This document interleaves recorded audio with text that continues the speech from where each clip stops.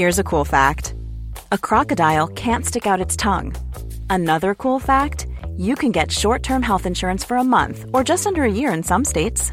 United Healthcare short-term insurance plans are designed for people who are between jobs, coming off their parents' plan, or turning a side hustle into a full-time gig. Underwritten by Golden Rule Insurance Company, they offer flexible, budget-friendly coverage with access to a nationwide network of doctors and hospitals. Get more cool facts about United Healthcare short-term plans at uh1.com. Hiring for your small business? If you're not looking for professionals on LinkedIn, you're looking in the wrong place. That's like looking for your car keys in a fish tank.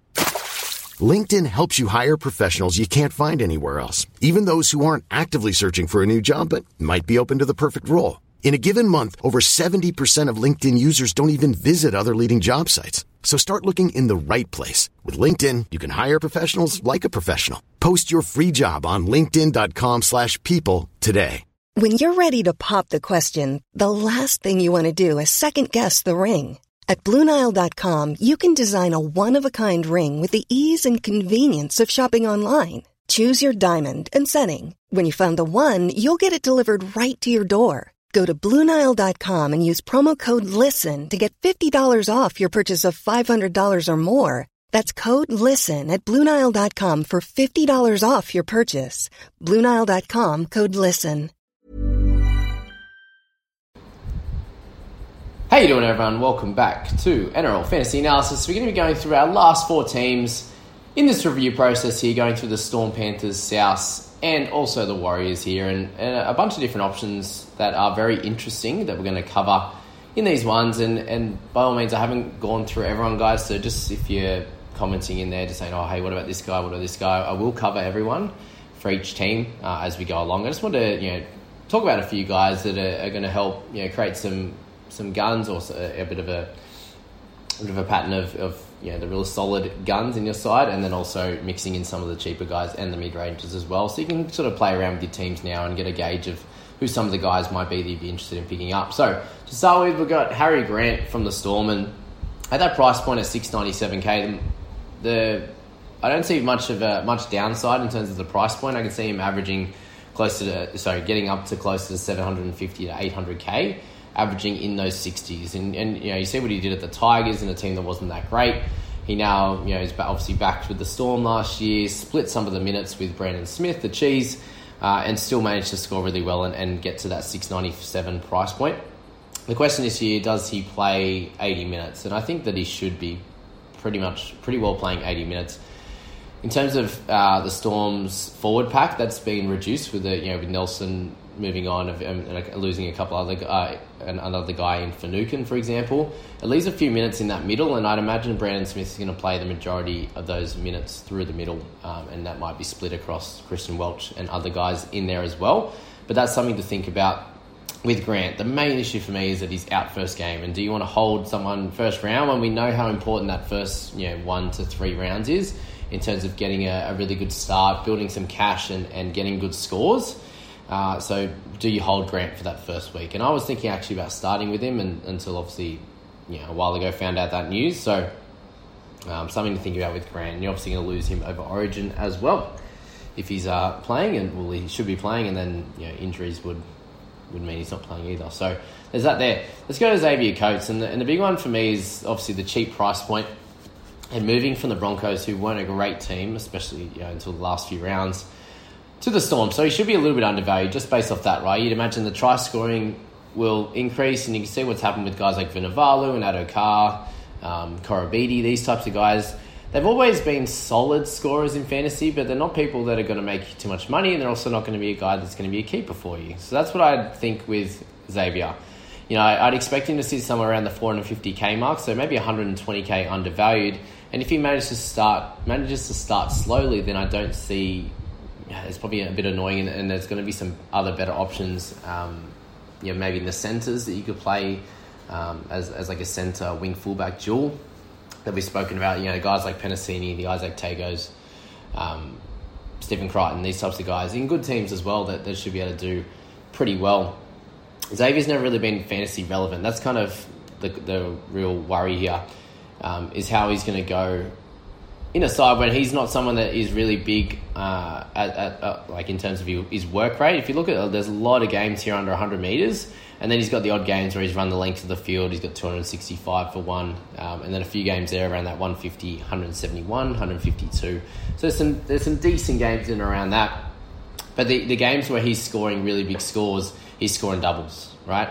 Most of the times he scores one tries. Even a game, first game last year, he scored a double and ran for 58 metres and made 2 tackles, right? He scored a double with a line break and got 21. He scored a try the next week and got 28. So there's going to be a lot of games for the Storm where he just scores that. He gets a try, picks up a few metres here or there, the odd tackle break, the odd kick defusal, and scores 30. And then you'll have the games where he gets the doubles. But he's going to have games where he doesn't score, obviously. And you can see there's 80-minute games for 6, 80-minute games for 12, 18, 8, 6, right? 10, 24, 19. We can go through the list, all his whole couple of years there. And there's so many scores around that 18 to 25 range. So that's something to think about with Coates, that he could come out and if he scores sort of 10 tries in the first 7 or 8 games, then you're probably going to make some money off him. But if he happens to score at like a 70 or 80% try rate, then I don't see him making a lot of money. So that's just something to think about with Xavier there. Right, onto the Panthers side of things. And we look at someone like Liam Martin. And what we see this year is he should be getting a few more minutes, right, with Capewell moving to the Broncos. But will that create enough value for him to become a keeper? That's really what you need to be thinking about with guys in this mid-range. That 499k, you want him to at least become a 650k to 700k player and be a gun that you hold for the rest of the year. I don't see that with Martin. His work rate isn't incredible. He did actually average a pretty good minutes last year, which shows to you that even with his slight increase, he's going to have to increase his try rate or something like that to be really relevant there. You look at a bunch of the games, 51 minutes off the bench, he's got a 36 and a 27, 26 and a 52-minute effort, 35, 55 with a try and 56 with a try, right? One really high work rate game with 5 tackle breaks and a couple of offloads. He's got an 8-minute game for 30 there, 38 and 44 when he started. So there's a lot of games in that mid-range there. And when he's got a break even or priced at 40, what you're looking for him to be is a 50-point scorer. And I just don't see it happening on a regular basis. He's not someone that has a really high tackle rate. His meters gained is usually pretty fine when he plays anywhere around that 50 minutes plus. He gets close to 100 meters and above. But if you're looking overall at his scores, there's not enough games that are over that 60 mark. Like he has a bunch of games over 50, but then a lot in the low 30s and low 40s. And I just don't see the value in Liam Martin compared to a few other guys that are a bit more, let's say, fantasy relevant in terms of their stat making. We look at someone like Kurt Mann, who is a good decent chance of getting some good minutes through the middle and maybe spelling at hooker for Chris Randall if that comes about. Who's 20 to 30k less, should have some dual position and has pedigree of scoring in the mid 50s with time in the middle. So for Martin, yes, he should play some decent minutes. Will he play 80? I don't think he does. If he does consistently, then there's a bit of value, but not enough, I don't think, to warrant selection. But if you like him, he's not going to be the worst choice. I don't think you're going to lose money on him, let's say that. All right, we look at someone like Dylan Edwards at 496k. Injury concern for him is very real.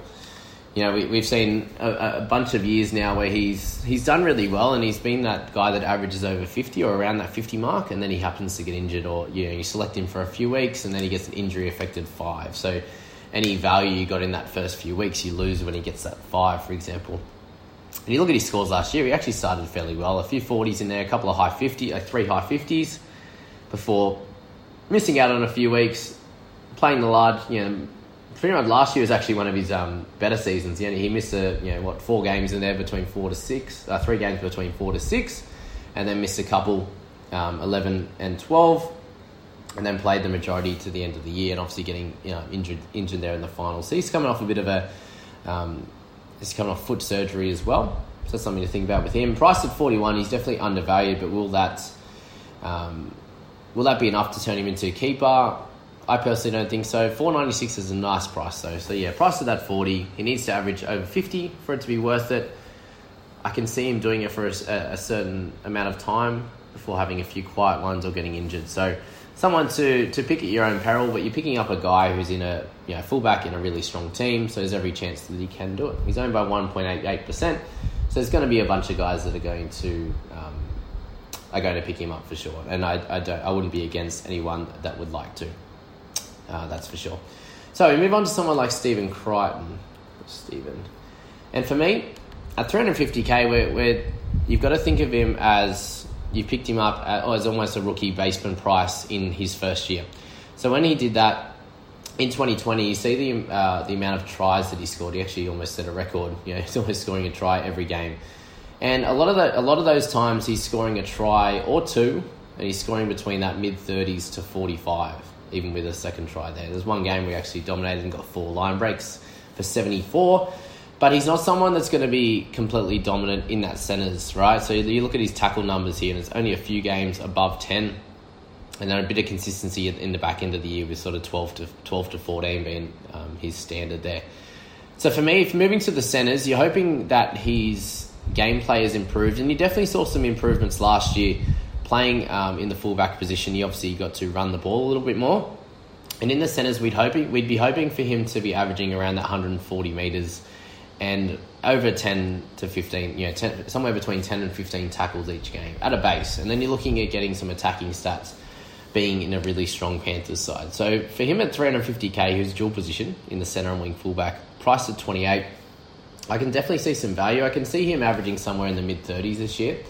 And, if someone that covers 2 positions and going to give you about 100k in value at a minimum, if he happens to, take a leap in his third year, which is every chance, he's a really good player, then he could be, he could average a little bit higher and be priced a little bit higher. And I don't see him becoming a keeper. So for me, it's more just the dual position and getting him at a nice price. You're not breaking the bank to start him in your centres. And as we saw with guys like Momorowski last year, you own a centre in a strong team, there's every chance that they get the try assist or the try. Like, he didn't actually score a lot of tries, Momorowski, last year, but he'd always get that one run in open play where he'd make a line break and a few tackle breaks, possibly get a try or get an assist, and you're getting that mid-30s to 50 each week. So that's something that could happen with Crichton, and I'd suggest him as being a pretty solid buy at this stage, but you'd imagine him being on that left edge when you've got Luai, and if he can perform like he did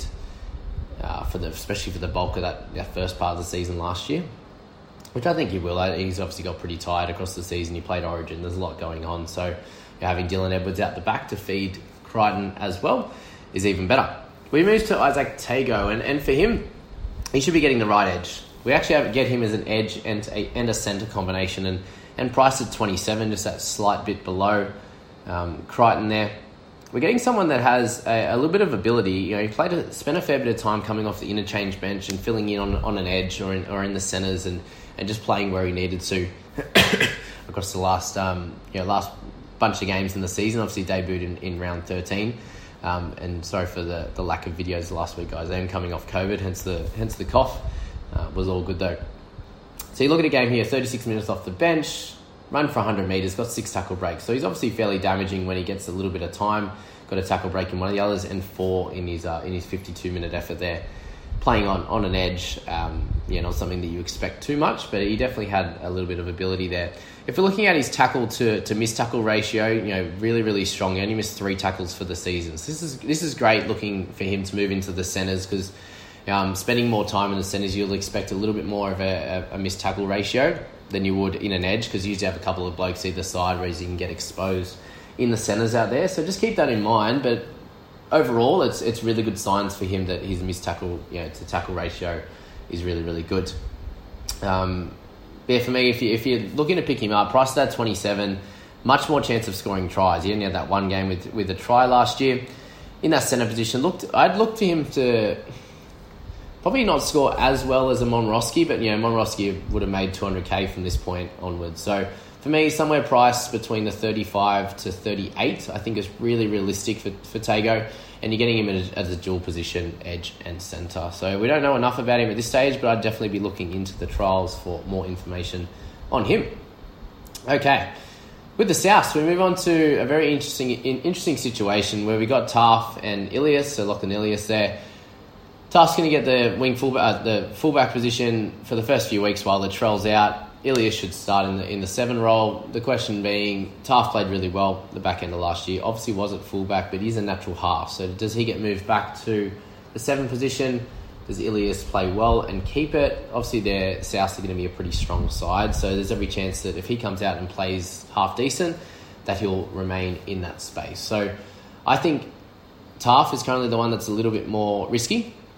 He could come out and score a couple of good scores the first few games at fullback. I can see that definitely happening as he played so well in the lead up to in the final series for them. Has his talent for sure. What I say is, if there's an injury to any of them, then you can just move to the other. I think Ilias is a little bit safer. I only did play the 1 game last year, and it wasn't anything to write home about. He did miss a few tackles, if I'm correct. Just let me check. So 20 tackles in the half position, which is great. We can't complain with that. Played the 73 minutes, 20 tackles but 5 missed tackles, so that's something to keep an eye on. He had the 1 error, ran for 78 metres, which was awesome in his first game. If we can see that more often, get the odd tackle break, the odd offload, and maybe the odd, if we give him a small percentage on try success rate, kicked for 178 metres. I'd expect something similar to that, around that 200 mark, playing next to Cody Walker, and did score a try in that 31-point effort. But with 12 points in demerits, I could see him averaging somewhere in the mid-30s to 40 as on a safe basis. So that would give you an extra 150 to 200k in price rises, and a fairly safe option for a guy 300k. If you're hoping for a mid-30s price for scoring for him, then you can almost start him in your halves or play him as a reserve on the bench. So that's for Ilias there. Taft is not too much to talk about in terms of, I don't think he's going to be getting that first crack at number 7. Should play well in the number 1 position, and we'll work it out from there. But he has that wing fullback and half dual, so if there's an injury, he'd be awesome to pick up along the way. And just the last one, we do have a centre spot that's open. We should have a rookie in there. There's a couple of guys vying for that spot, which we'll find out further as we get into the trials. But something to think about with centres, wingers especially, coming into this season, is you want to be picking up the basement guys if we're not exactly sure how they're going to go in the NRL. Obviously, it's very hit and miss with the centres and wing fullbacks. Much more chance of doing well if they're playing for a good team. And with South being I'd say probably a top 6 team this year without Reynolds, then I'd suggest that a winger or a centre especially is going to be a little bit better, just a little bit safer with their points than a wing fullbacks can be. Then they're not a bad one to pop into onto your bench there. You'd be trying not to play them, but hopefully a little chance to make some money at a cheap price. So that's the South. Move on to the Warriors to finish it off. And there's a few guys we want to talk about in here. Joshi Curran to start. You got that middle and that edge dual at 675k. The price point for me is a little bit rich. So I'm assuming he's going to start really well. There's no reason why he wouldn't. He's very much a good PPM kind of type player, whether he's on the edge or through the middle. And it looks like he'll get his chance through the middle while Tohu Harris is out. So that's something to think about. With Joshi, the dual's really nice. He's going to score well, 675k. If he's about that 575 to 600, I'd say you better get a little bit of value out of him at the start, about 100k in value and keep a level scores. But for me, it's 675. I just think there's a few better options around the 600k mark. Or you could pick up someone like a TPJ at the same price with still the dual. It has a little bit more upside in terms of the offloading, for example, and an increase in minutes. Whereas that price for Curran is pretty much based on the same amount of minutes that he's going to get and the same role that he played last year. So just think about that. We're looking for value at this point of the year, unless you're picking a top gun like a Payne Haas, for example. That's what I'd go with there. Shawnee Johnson at 544k. My issue is the price points. It's a little bit lower than obviously it was last year when he was scoring around that 50 average. He did get injured. He's coming off the back of a pretty bad injury. So the worry for him is a new team. He pretty much had run of the team last year with the Sharks. You saw him playing with Moylan for a lot of it. So he had to do a lot of the kicking in general play. Will he get that as much playing next to a Chanel or whoever he's going to get in the Warriors team? I just don't see there being enough value because he's not going to be a keeper by the end of the year. I would not suggest. He's getting a bit older. He's coming off an injury. There's a lot of things to think about. They have a lot of weapons with Reece Walsh, so whichever other half it's going to be, and a few really good sort of edge forwards with Curran and Aiken going to be playing there, for example. I just see better value elsewhere, especially when you're looking, in that half position where there's you've got the top guns in a Cleary. If you're going to start with that, you've got some cheaper guys with Ilias, and you can play Matt Burton. There's so many other guys around that price point that I think have more upside than Johnson. Move on to Aiken, and he's someone I'm pretty high on at this stage of the season, and for good reason. You're getting a guy that you could pop into your centres, or you could play him on the edge at 540k. He's probably a little bit undervalued. Definitely, if we're thinking he can average somewhere in the high 40s to mid 50s, if we're thinking like a 48 to 55 kind of spread there for him. He's 135k cheaper than Curran, and you can play him in that centre point or the edge position. And I just feel like for Aiken, he's already said himself that he'll be playing in the back row. Did really well in that position last year. The Warriors should be fairly decent this year, so I'd give him an opportunity to score a few more tries like he did last year. And I just think he provides some safety and a little bit of value in that centre position.